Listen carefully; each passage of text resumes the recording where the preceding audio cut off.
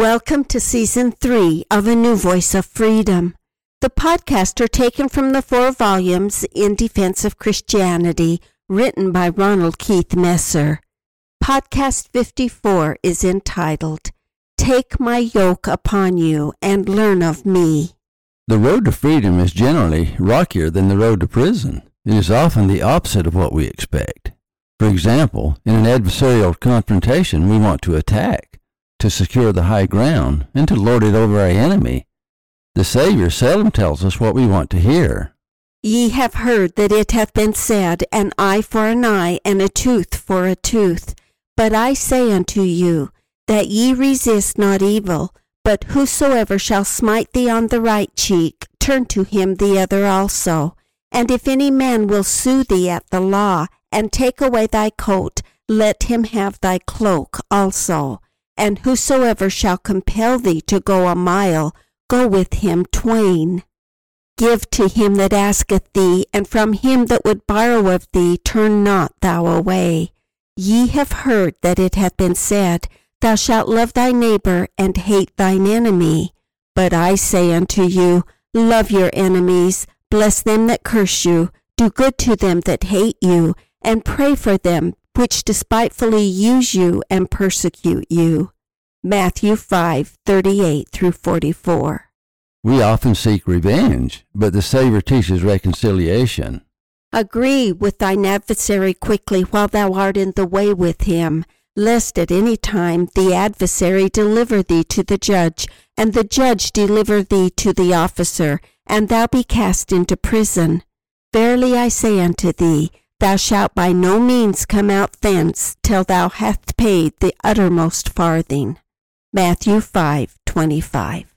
I suppose the above could be interpreted in a number of ways. For our purposes, let's examine how it contributes to our freedom. Notice that it begins with a personal and private confrontation. 2 people are on opposite sides of the issue. Let's assume that you have been wronged, and in anger you confront your adversary. However, in your anger, no matter how justified, you violate a manmade law, and your adversary takes you to the judge. The judge delivers you to the officer, and the officer locks you in prison. Justice is not the real issue. The law is the real issue. Your adversary, because he has better lawyers, uses the law against you. We see it every day. The villain goes free, and the victim pays the penalty. You pay the uttermost farthing, particularly in a lawsuit. That is exactly the position the Jews found themselves in under Roman law. A Roman citizen had advantages that were denied the Jews.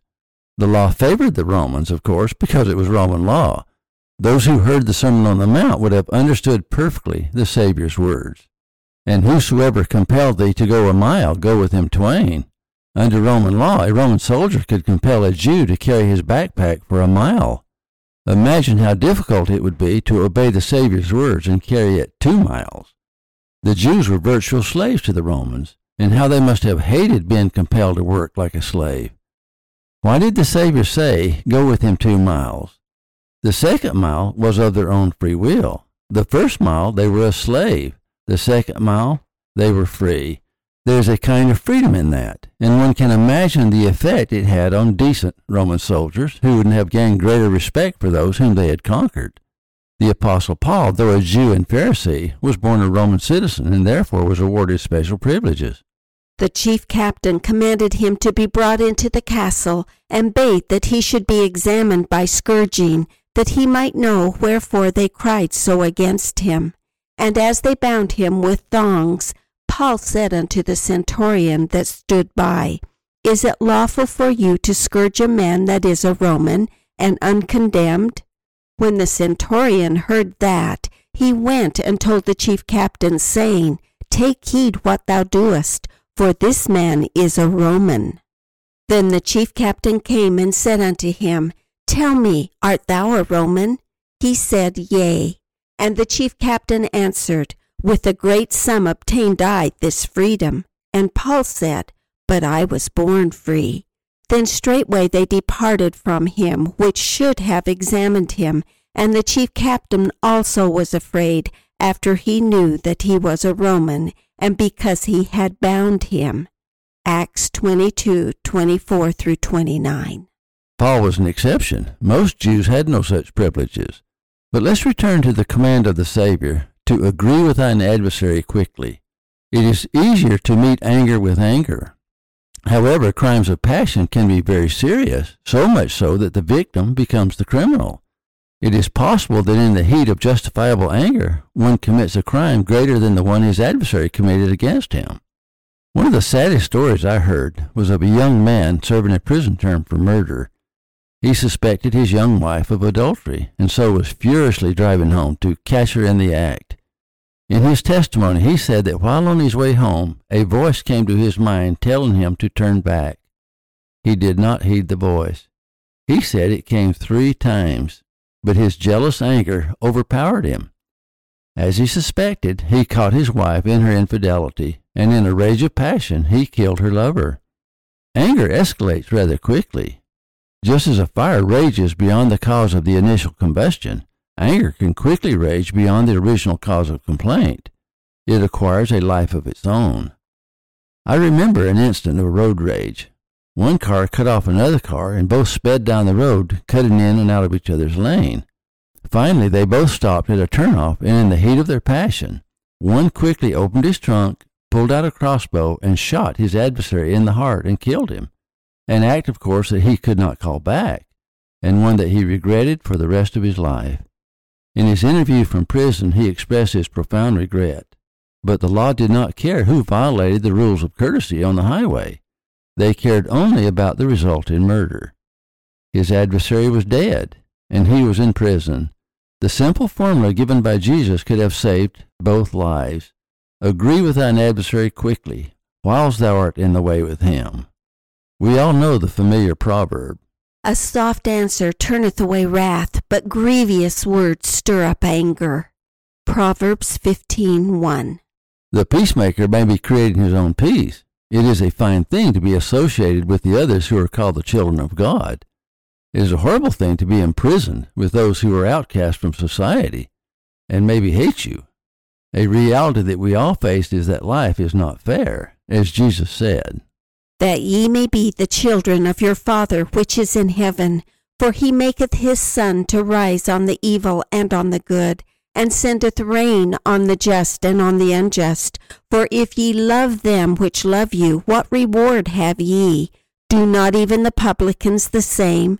And if ye salute your brethren only, what do ye more than others? Do not even the publicans so?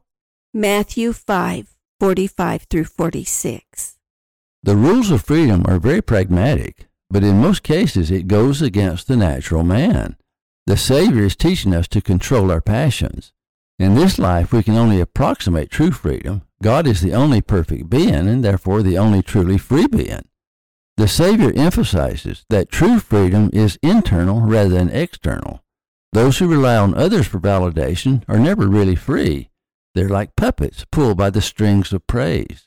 Take heed that ye do not your alms before men to be seen of them, otherwise ye have no reward of your Father which is in heaven. Therefore, when thou doest thine alms, do not sound a trumpet before thee, as the hypocrites do in the synagogues and in the streets, that they may have glory of men. Verily I say unto you, they have their reward. But when thou doest alms, let not thy left hand know what thy right hand doeth, that thine alms may be in secret, and thy Father which seeth in secret himself shall reward thee openly. And when thou prayest, thou shalt not be as the hypocrites are, for they love to pray standing in the synagogues and in the corners of the streets, that they may be seen of men. Verily I say unto you, they have their reward. But thou, when thou prayest, enter into thy closet, and when thou hast shut the door, pray to thy Father which is in secret, and thy Father which seeth in secret shall reward thee openly. But when ye pray, use not vain repetitions, as the heathen do, for they think that they shall be heard for their much speaking. Be not ye therefore like unto them, for your Father knoweth what things ye have need of before ye ask him. Moreover, when ye fast, be not as the hypocrites of sad countenance, for they disfigure their faces, that they may appear unto men to fast. Verily I say unto you, they have their reward. But thou, when thou fastest, anoint thine head, and wash thy face, that thou appear not unto men to fast, but unto thy Father which is in secret, and thy Father which seeth in secret shall reward thee openly. Matthew 6. Because the way is so difficult, the Savior informs us that few will find it. Enter ye in at the strait gate, for wide is the gate, and broad is the way that leadeth to destruction, and many there be that go in thereat. Because strait is the gate, and narrow is the way which leadeth unto life, and few there be that find it. Matthew 7. The Savior was the only perfect man. In reading the Gospels, one is astonished at our Redeemer's perfect control in all circumstances. Even on the cross, he shows compassion to one of the thieves who begs his pardon. And one of the malefactors which were hanged railed on him, saying, If thou be the Christ, save thyself and us. But the other answering rebuked him, saying, Dost not thou fear God, seeing thou art in the same condemnation? And we indeed justly, for we receive the due reward of our deeds. But this man hath done nothing amiss. And he said unto Jesus, Lord, remember me when thou comest into thy kingdom. And Jesus said unto him, Verily I say unto thee, today shalt thou be with me in paradise. Luke 23:39-43. One cannot imagine his agony, with nails piercing his hands and his feet and his heavy weight. Yet he looks down into the crowd and sees his grieving mother. When Jesus therefore saw his mother and the disciples standing by, whom he loved, he saith unto his mother, Woman, behold thy son. Then saith he to the disciple, Behold thy mother. And from that hour that disciple took her unto his own home. John 19:26-27. Also, while on the cross, surrounded by the very people who unjustly accused him, surrounded by the Roman soldiers gambling for his garments, and surrounded by his grieving family and disciples, even while he was suffering on the cross, some looked up mocking him. In perfect calmness, then said Jesus, Father, forgive them, for they know not what they do. And they parted his raiment and cast lots. Luke 23:34.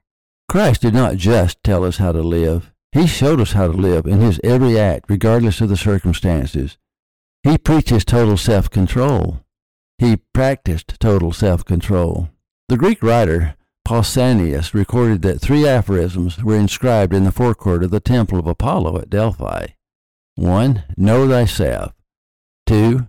Nothing in excess. And 3. Certainty brings insanity. The prominent maxim was, Know thyself. It is a quest, I suppose, that takes a lifetime, but much worth the effort. But I can think of an even greater maxim, Know thy Savior. I love these comforting words of our Lord Jesus Christ. Come unto me, all ye that labor and are heavy laden, and I will give you rest. Take my yoke upon you, and learn of me, for I am meek and lowly in heart, and ye shall find rest unto your souls. For my yoke is easy, and my burden is light. Matthew 11:28-30.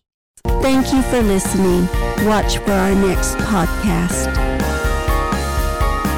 In Defense of Christianity is available at ronaldmesser.com.